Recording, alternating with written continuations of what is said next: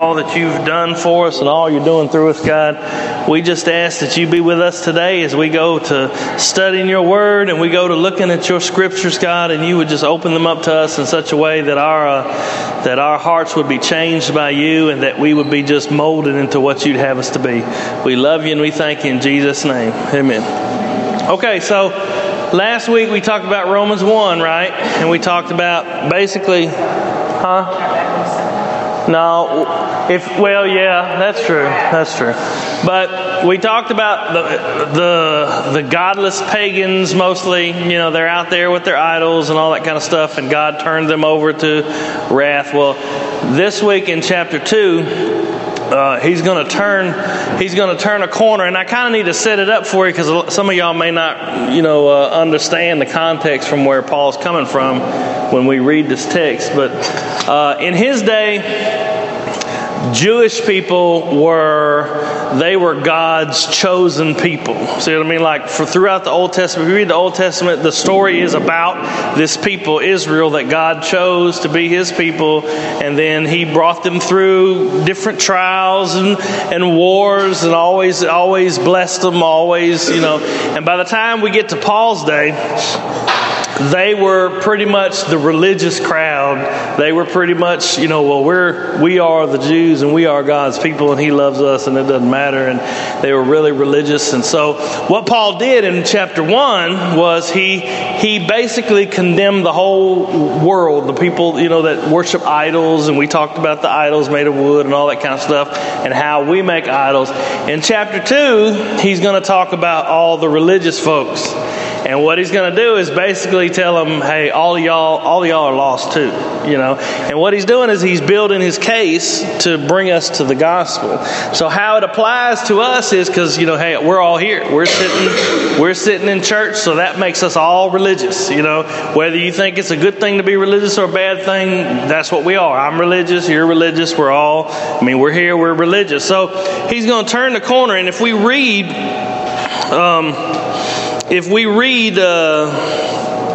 verse 1 in chapter 2, I'm going to read just the first 5 verses and then we'll stop. Now remember, the last thing he said in chapter 1 was these guys are without excuse. God has turned them over to the sin that they wanted. They wanted to go after sin rather than go after God, and God turned them over. And so it says, therefore, thou art inexcusable, O man. If you got a Bible, it's chapter 2 of Romans. Therefore, thou art inexcusable, O man, whosoever thou art that judgest, for wherein thou judgest another, thou condemn thyself, for thou that judgest doest the same things. But we are sure that the judgment of God is according to truth against them. We'll stop right there. Let's just do verse 1 first. Let's take it one verse at a time because it's real complicated language in here. I don't know if some of y'all read it and y'all thought, what's he talking about?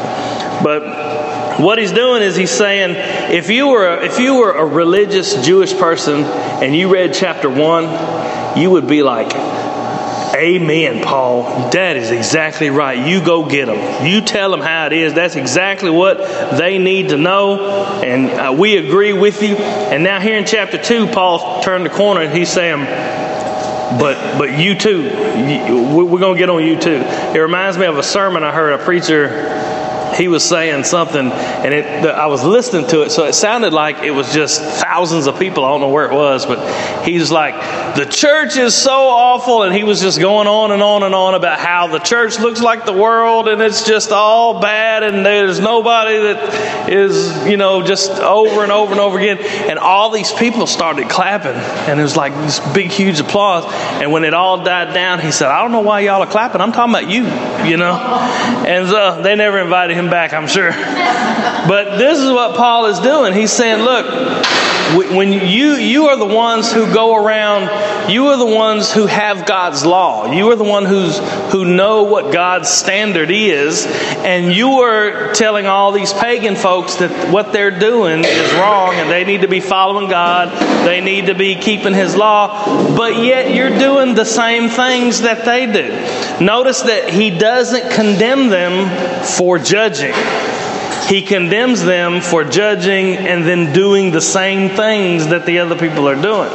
It says you're without excuse. It says, therefore you are inexcusable, whoever you are that judge, because where you judge another, you're condemning yourself, because thou that judge do the same things. Now remember what we talked about? We talked about idolatry.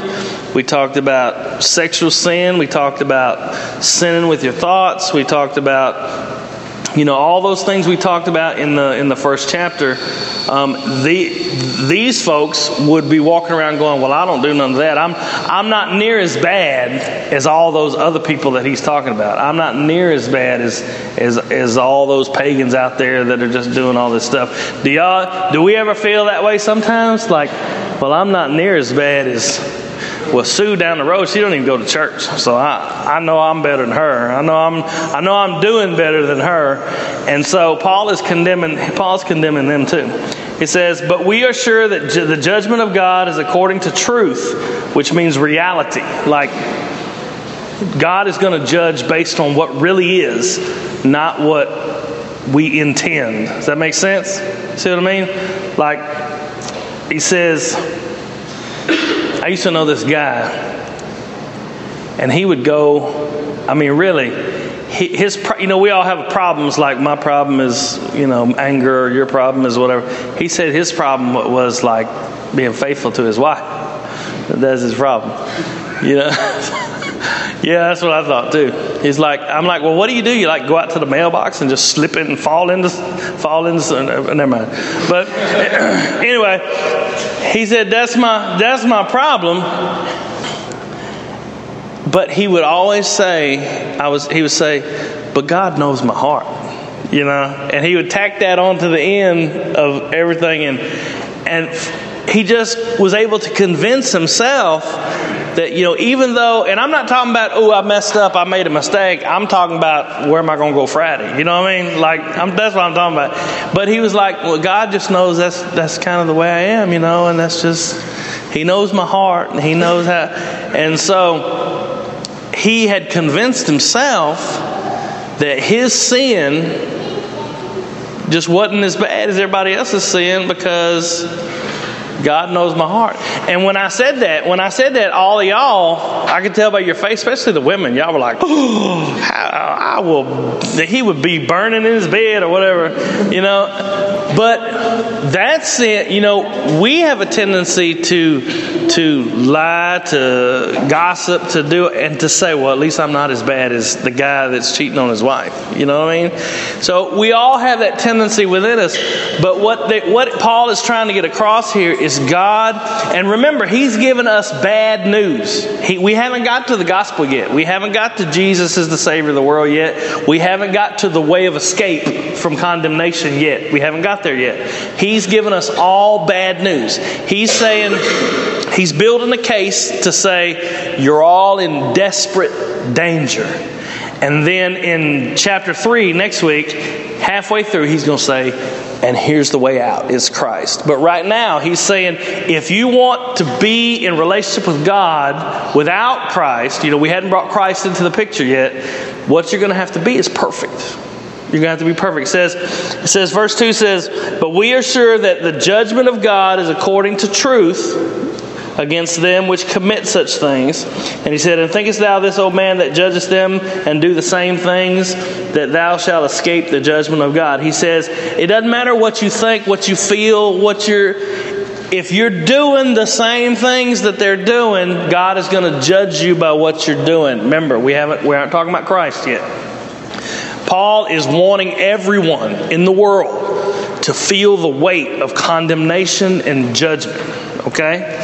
He's wanting everyone to realize that I am bad. I am bad all over. I'm bad on the inside. I'm bad on the outside. We talked in chapter 1, we talked about all those sins. But in the reality, Jesus said, if you look at another person with lust, then you've committed adultery. If you hate someone in your heart, then you've committed murder in your heart. So most of us can't even say, Well, at least I ain't ever killed nobody, because 1 John tells us that if you've hated someone, then you committed murder in your heart, so God will see you as a murderer. And this is all bad news. Did anybody read this chapter? And I know you read the chapter, but when you read the chapter, did you feel like really uneasy? Like, oh no. Like kind of even scary. It's scary that it says let me skip down to it was a hopeless thing. Huh? It was just a hopeless. Yeah, and it's supposed to be hopeless. See, when you get, because this is, if we just took this chapter out of the book of Romans, and that would be all that you had, it would be hopeless. Everything would be hopeless. There'd be no hope. There'd be no reason.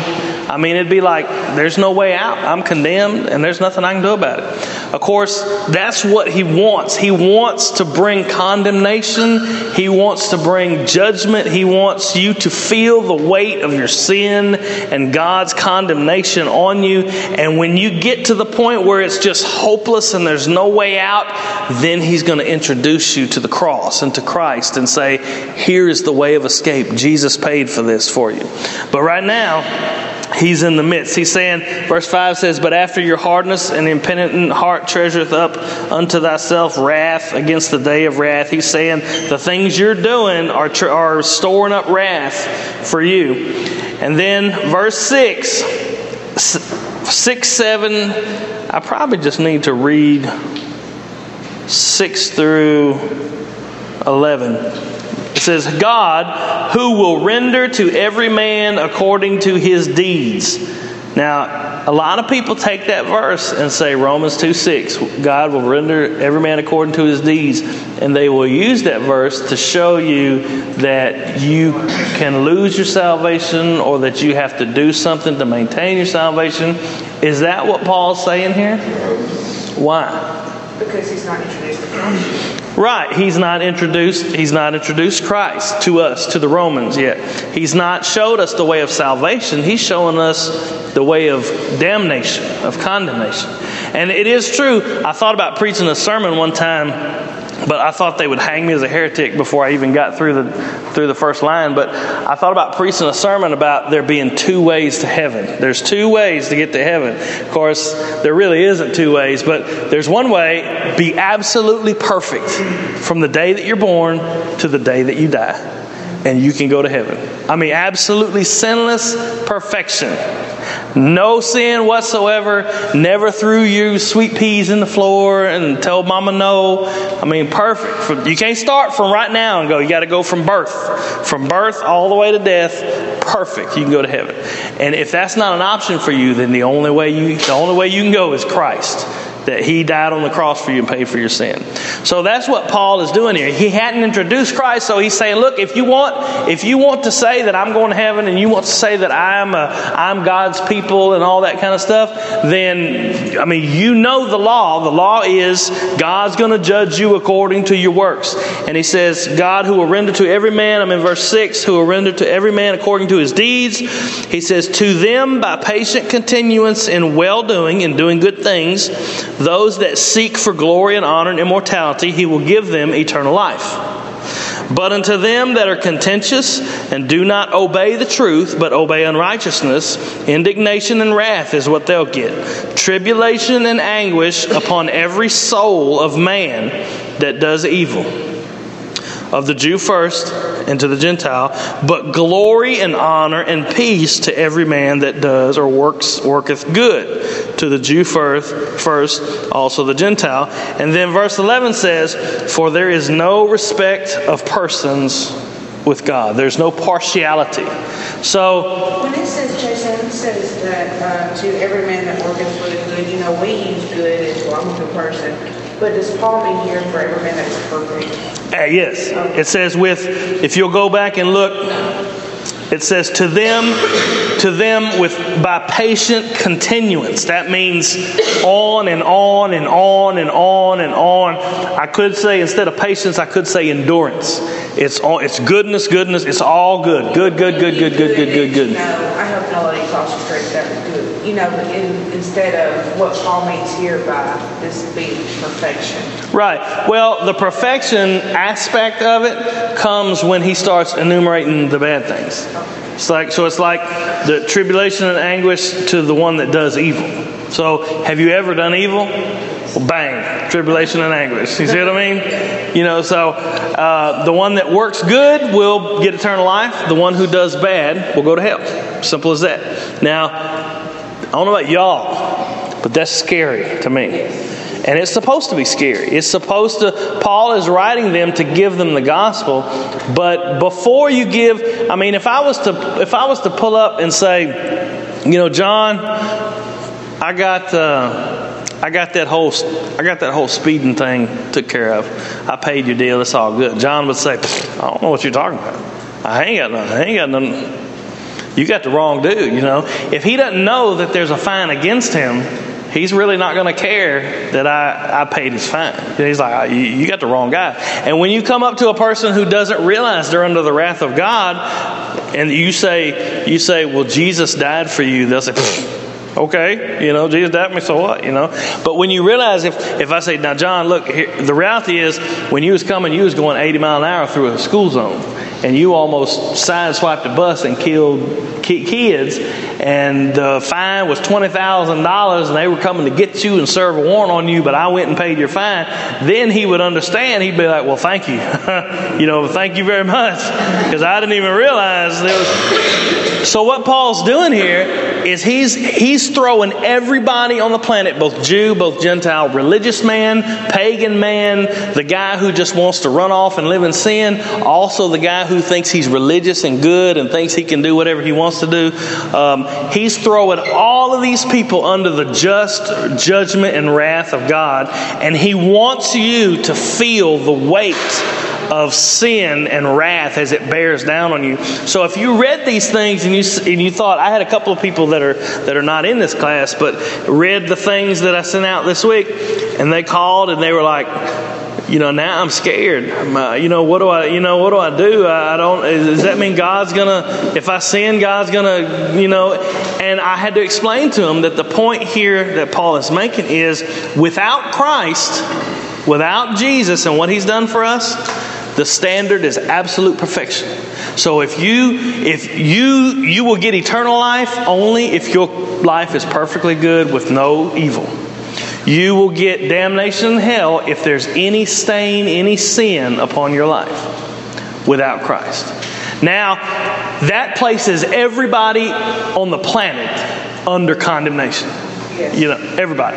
So then in the next chapter, Paul is going to introduce, but now the righteousness of God has appeared in Christ, that we could be free. And so he's going to introduce us to the gospel, but right now he's still giving us the bad news. Any questions, comments? Okay.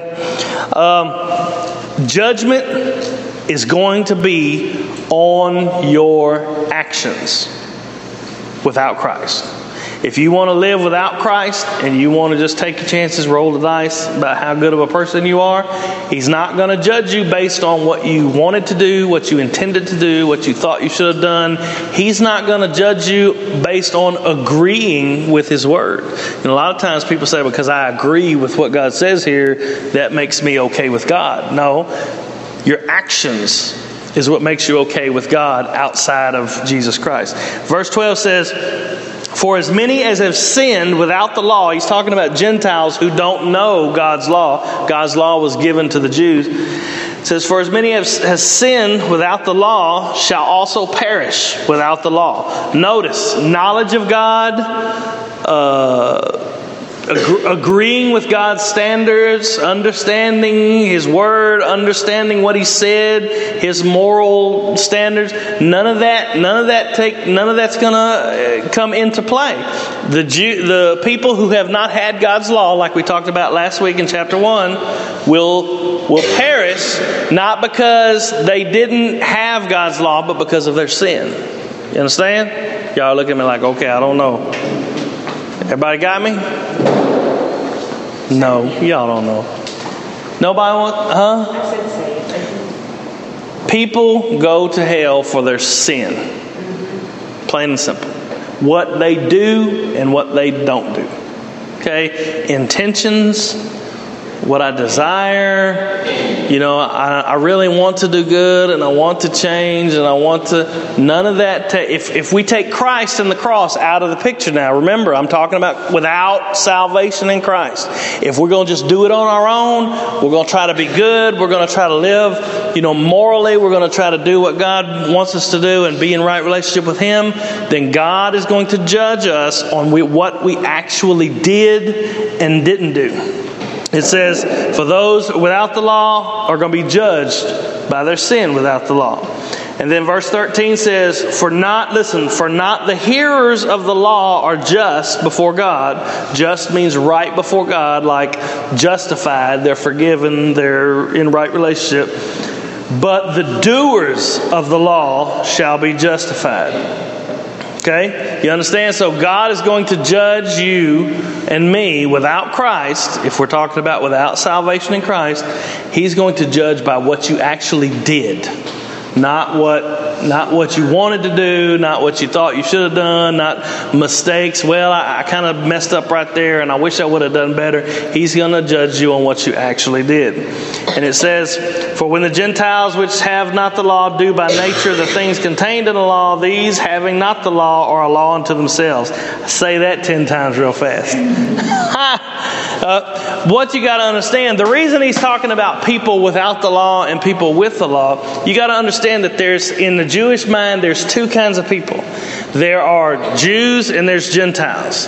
And Jews, in their minds, they are the religious people that have relationship with God, that honor the true God. They are the ones who are moral. They're the ones who are right. They're the ones who understand what God wants and understand how to worship God. And everybody else is over here in their pagan temples just worshiping whoever they want to, or going after sin, or going after everything. So what he's telling these religious people, and basically that's the difference, is religious people and non-religious people. And he's saying, you religious people, you let's put it in our context. You religious people, you church people, okay? You know God's law. You know God says this is right, this is wrong, right? But that's not going to help you when God judges, because He's not going to judge you based on what I know is right and wrong. He's going to judge you based on what you actually did. Okay, so for example, all you guys are religious people. I'm a religious people too. It's not a bad thing to be religious. But let's say this guy outside the church, he never comes to church, not a religious person, not anything. He commits adultery, okay, or murder. Just pick your sin, whatever sin. He commits murder. Let's go murder because it's really bad. Murder, right? And we say, we're in here and we go, man, that dude, you going to hell. Because God's going to judge you and He's going to, but yet here we are in church.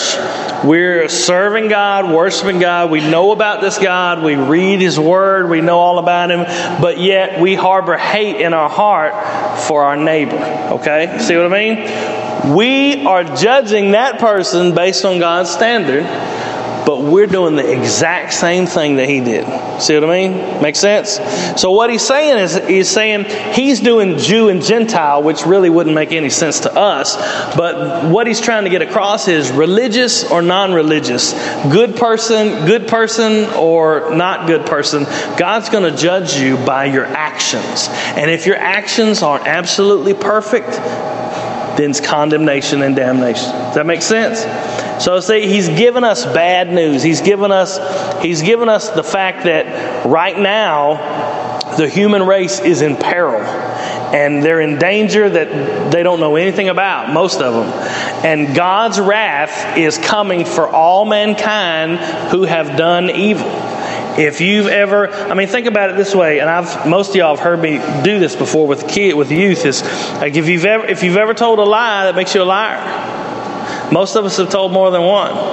If you say you hadn't, then you can just add that one to the list. That makes you a liar. God said, no liar will enter the kingdom of heaven. He said, if you look at another with lust, you've committed adultery. It says, 1 Corinthians 6:9 says that no adulterer will enter the kingdom of heaven. It says, thou shalt not use God's name in vain. Have you ever used God's name in vain? Have you ever said God in an unworthy manner? Or have you ever used His name as a cuss word or anything like that? If you've ever done that, God said specifically in His Word, I will not hold him guiltless who uses my name in vain. And so think about that. All these things we've done, all these things in our past we've done already. So when you stand before God, and if He judges just on what you've done, not on your intentions, not on what I wanted, not what I desire, just on what I've done, He would see me as a lying, adulterous, blasphemous murderer at heart. Now, is that kind of person going to go to heaven, or are they going to go to hell? You're going to go to hell. Absolutely. So what he's doing is, in the chapter 1, he was saying, okay, all these pagans are condemned. And all the religious people would be going, amen, that's right, you go, Paul. But now he turns the corner in chapter 2 and says, but all you religious people, you're condemned too. He says, because you're doing the same things that he's doing. Okay? He says, verse 17 says, behold, remember, when he's talking about Jew and Gentile, he's talking about religious, non-religious. Behold, yeah, I know.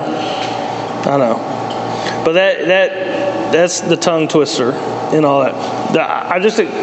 Sorry, I got a mint in my mouth. I just explained 13 through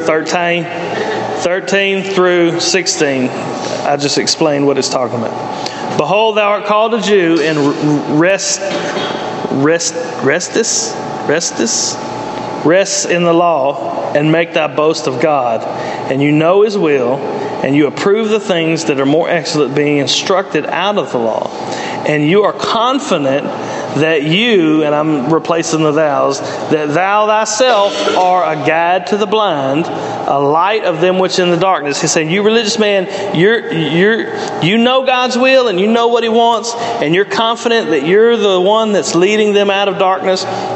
You're an instructor of the foolish and a teacher of babes, and you have the form of knowledge and the truth in the law. It says, when you teach, verse 21, thou therefore, which teachest another, don't you teach yourself? You that preachest a man should not steal, do you steal? See what I mean? So how many of y'all, I'll go ahead and raise my hand. How many of y'all have ever stole anything in your whole life? I mean, anything. Okay. Y'all that ain't stole nothing, y'all can add that to the lie category. It says, do you preach, don't steal, but yet we steal? And you could be as simple as you take something that don't belong to you. That's what a 5-year-old. If you take something that don't belong to you, it's stealing. We do that all the time. It says, do you steal? It says, you say if a man should not commit adultery, dost thou commit adultery? And I told you, Jesus said, if you look with lust, bang, adultery. You that abhorreth idols, do you commit sacrilege? Let's do it this way. If I was to take you out and show you a dude in the parking lot bowing down to his Chevrolet truck, that sounds really stupid, I know, but just picture it for a minute, or Ford or whatever. I don't get into all that.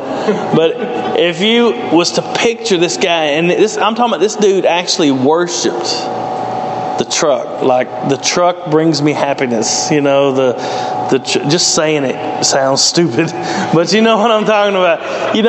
This is his God. Whatever he's shining on it, he's cleaning on it. It brings him joy. He can't live without it. Or if you're a lady, it'd be something else. But that's his thing. He has idolized that deal, and we would say this guy has made an idol out of the truck or whatever. But in the same token, what I told you last week, anything that you have to have in order to be happy is your idol. And we make idols out of good things. We make idols out of our families. We make idols out of our husbands and wives. We make idols out of our bank accounts, our home, our fun, our entertainment. We make idols out of all kinds of things. But it really boils down to this. God is supposed to be number one in our life. He's supposed to be God, right? Nothing takes his place. And I told you this last week as well. How many of you gave God the worship, the praise, the love, and adoration that he deserves every moment since you got out of bed this morning? And if you haven't done that, if you haven't given him everything he deserves as God, worship, love,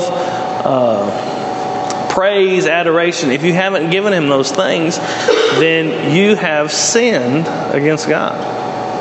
And that's scary because, I mean, if we get right down to it, we're not capable. I mean, we're just not capable of living the kind of perfect life that God demands. God's a holy God, and he's a perfect God, and no sin can enter into his presence. And if we're to trust in anything else other than Christ, then you're going to have to be perfect. Not just perfect from now on, but perfect from since you were born.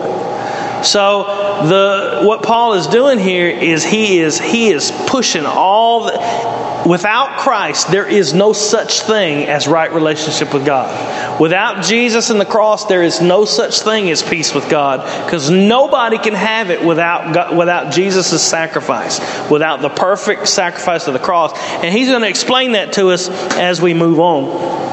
But it says, if you were a Jewish person, and here's where we'll stop. If you were a Jewish person, you would say, but wait a minute, we have God's promises. He promised us in the Old Testament that he'd take care of us and that he'd watch over us, and we're his people, and we're the ones who he worked through all this. That's what a Jew would be saying as he was reading this. But Paul says, verse 25, and we'll just read these last 4 verses and we're done. It says,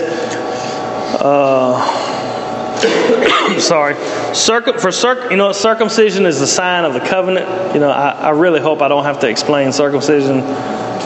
Explaining circumcision to a youth group is something to see. So I would invite y'all to come check that out. They giggle for about an hour and a half. But God's covenant promise and the sign of his covenant was circumcision. That marked you as one of God's people. And so the Jew right here would be saying, wait a minute. We're God's people here. You can't be telling us that we're lost. Because we're God's people. We're the ones that have right relationship with God. We're the ones that have been called all the way since Abraham. We have the sign of the covenant on us. We circumcision. We have the sign. We are God's people. It says, verse 25, he says, for circumcision verily profits if you keep the law. But if you be a breaker of the law, your circumcision is made uncircumcision. Therefore, if the uncircumcision keep the righteousness of the law, shall not his uncircumcision be counted for circumcision? That's a lot of circumcisions in them 2 verses, right? But what he's saying is, look, it only counts if you keep the law. You've got to keep the law. If you don't keep the law, you might as well be one of those pagans out there. Your circumcision doesn't count for nothing. And how that applies to us, because, we're not, never mind. But how that applies to us is your religion, your observances, I'm a good person, I go to church, I sing in the choir, I help the old lady across the street, I do. All those things count for nothing when it comes to, am I in a right relationship with God? Because you can't be. You can't be, because everything you offer God is tainted with your sin. Think about this for a second. Most of y'all have kids. If some dude busted in your house and murdered one of your kids, right? Okay, and then the police caught him, and he's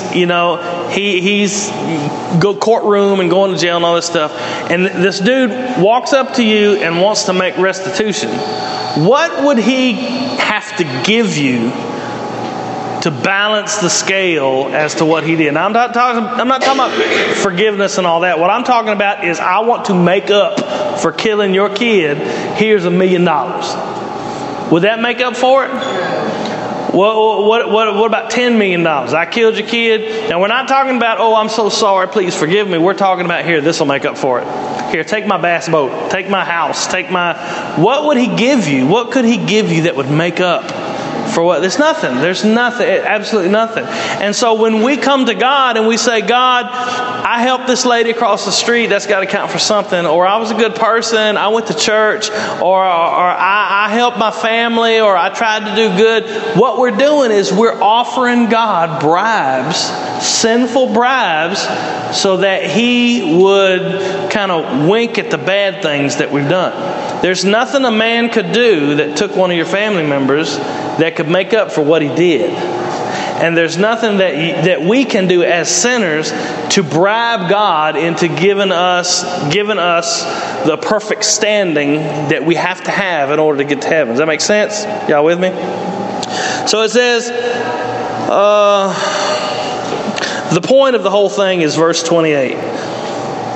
It says, for he is not a Jew, talking about the religious, he is not a Jew which is one outwardly, neither is that circumcision which is outward in the flesh, but he is a Jew which is one inwardly, and circumcision is that of the heart, in the spirit, and not in the letters, talking about the letter of the law, whose praise is of God, not of men. He's saying, your religion, your practice of religion, and I'm trying to do good, and I'm a good person, and it's worthless if it doesn't come from a heart that has been regenerated by the Spirit. That's what he says, a circumcised heart, which is circumcised by the Spirit. That's a weird picture, but it's the Spirit cutting away the evil that's in our heart. And then when your heart is right with God, then you do good. You desire to do good. It's not that, I have to do good in order to get to heaven,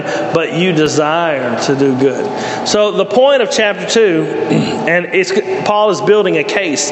Chapter 1, all the pagans, all the evil people, all the idolaters, and the swindlers, and all of them are under God's judgment. And then he turns the corner in chapter 2 and says, hey, you religious man, you under God's judgment too. And don't think just because I'm religious and I have ceremonies and rituals and I have these things, don't think that is going to save you. Don't think that is going to be what you lean on, that God's going to say, well, okay, he's a pretty good guy, he's a religious guy. That's not going to save you either. And I'll go ahead and give you the spoiler for next week. When we start chapter 3, the first half of chapter 3, he's going to condemn every person on the planet. He's going to condemn everybody. He's going to say there is none good. And he's going to say not even one. He's going to say there's no one that does righteous. There is no one that keeps God's law. He's going to go through that in chapter 3. And then at the back end of chapter 3, that's where he's going to introduce us to this perfect salvation plan that God has given, where we can be forgiven and we can be innocent before God. We can be perfect before Him. We can go to heaven, not because we are so awesome and we're keeping His laws, but because of what Jesus did for us. Does that make sense? So when you read this chapter, it says God will judge you by your works, and He will judge you. If you did good, you go to heaven, eternal life. If you did bad, you go to hell. Make sure you understand that Paul is building his case. And he is getting all the bad news out there, and it's really bad news. And if you read it without understanding the good news, it really scares you, and it should be scary. You see what I mean? It should be. You should feel the weight of the fact that if I don't have Christ, if I am without Him, then all is lost, and I have no hope whatsoever in this world. You understand? Any questions? Man, y'all are quiet the whole time. Y'all just let me talk 45 minutes and say nothing? All good? Did everybody get the thing that I sent? I know you might not have had time to read it or whatever, but if everybody's getting it? Okay. Well, I'll keep sending it. All right, well, let's pray, and then we'll go. I hear the music playing already. Father, we love you. God, I thank you, God, I just thank you for giving us just the understanding of what peril we're in. The bad news is that we have to be perfect in order to be good before you. But God, we just pray that you would that you would be with us to understand the evil that we are, and understand that the goodness that you made us through Jesus Christ. And God, when we look at how bad that we are, when we look at how bad that we failed you and continue to fail you, man, it just makes the cross that much more beautiful, because what a big sacrifice He paid just to save us, so we can be free and we don't have to be locked in the prison of sin and condemnation. But you let us out through that cross, and you died to pay for all our sin. And as we continue to look through Romans, God, that's going to be more and more clear that our only hope is Jesus. Our only salvation is through Him. And I thank you for that. Be with the service, and we love you in Jesus' name. Amen.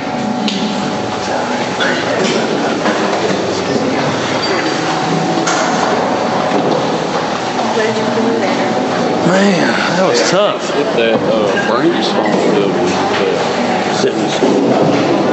Did it get it, Brandy's? You didn't get her number, did you? Yeah, I forgot. Sure did. What's her number? 31. Hold on. Yeah, I talked to him about getting your stuff. He don't have